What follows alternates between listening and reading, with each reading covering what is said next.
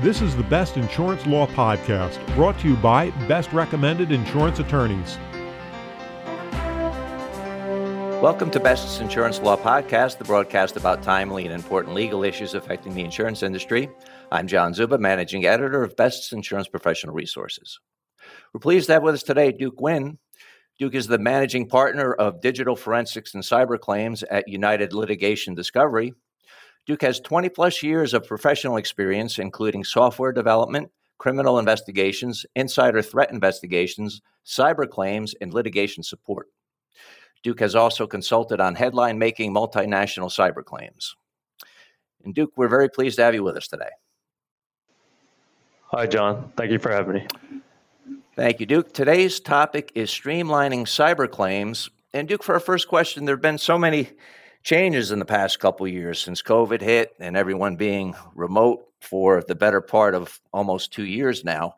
So what changes have you seen as a result in cyber over the past few years?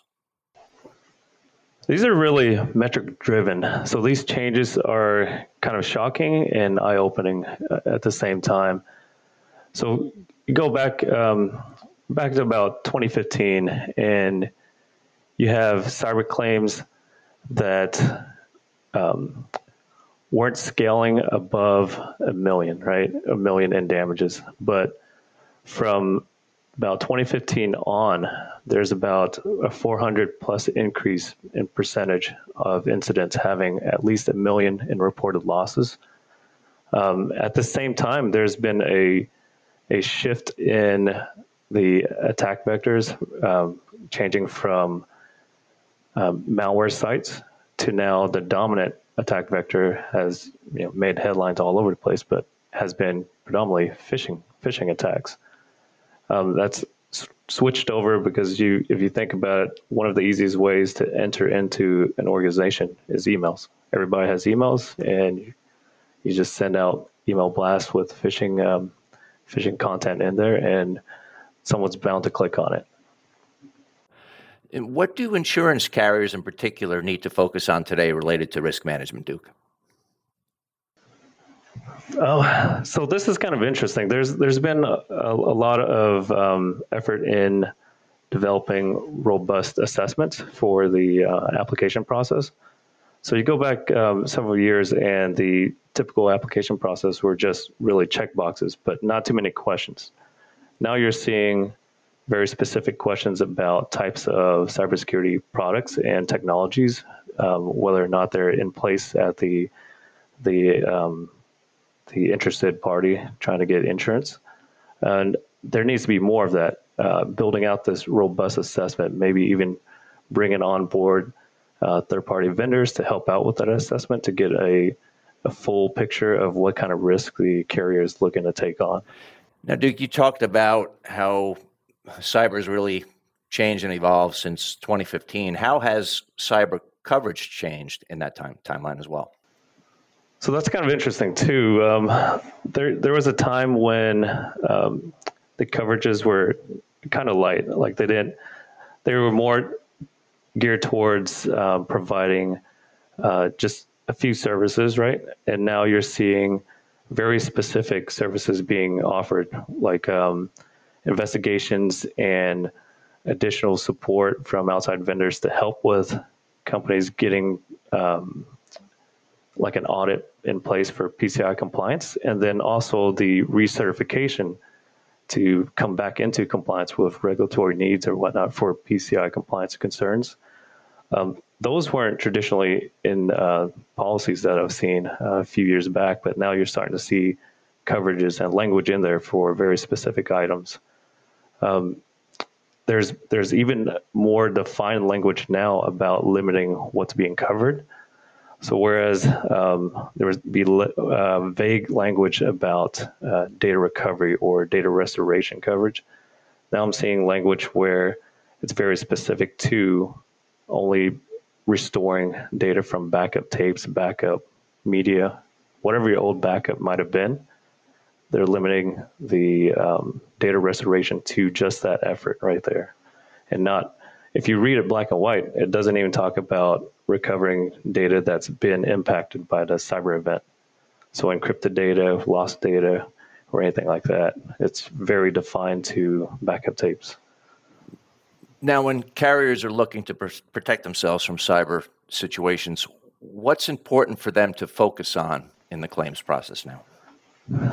What I've seen that's been helpful has been starting open dialogue with the insured brokers to keep the claim process moving along in an amicable fashion. Being able to tackle the low-hanging fruit, the items that aren't contentious, and coming up with payment decisions early on, and at a frequent enough cadence that it keeps the process moving along, and then tackle the more contentious issues along the way as well, but leave that for a more robust conversation. But there doesn't need to be a delay in the items that are clearly supported, clearly within claims coverage categories,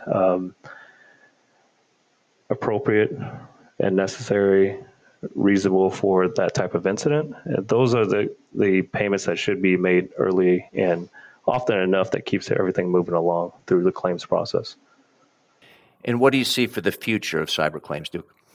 Honestly, this is kind of interesting. I'd like to see kind of the movement towards what do you see in the auto coverage right now, where there are various apps. Different carriers have the apps that kind of monitor driving behavior, and it can help with discounting the premiums. But that might not work for cyber claims. But what might work is maybe a cadence to bring in some kind of assessment, whether that's quarterly, half year, maybe just the annual, so they can come back to renew.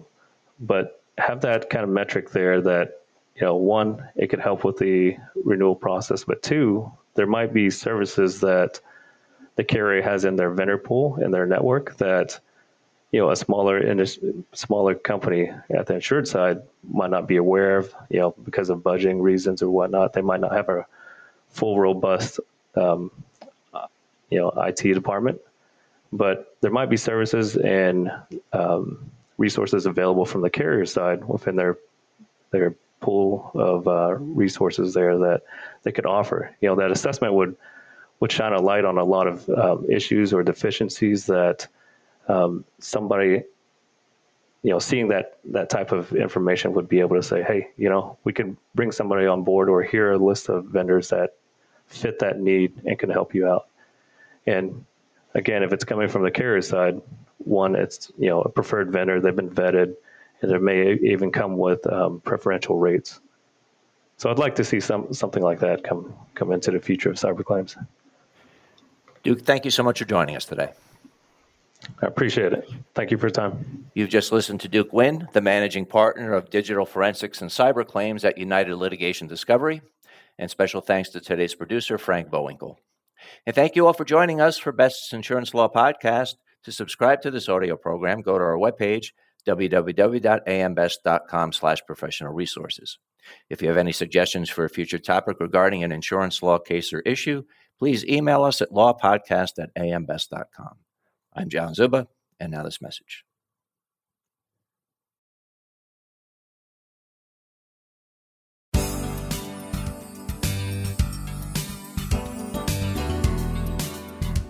Best Insurance Professional Resources features valuable insurance industry content, including searchable profiles of client-recommended insurance attorneys, adjusters, and expert service providers. Brought to you by AM Best, known worldwide as a respected source of insurance industry news and information. Visit ambest.com/claims resource.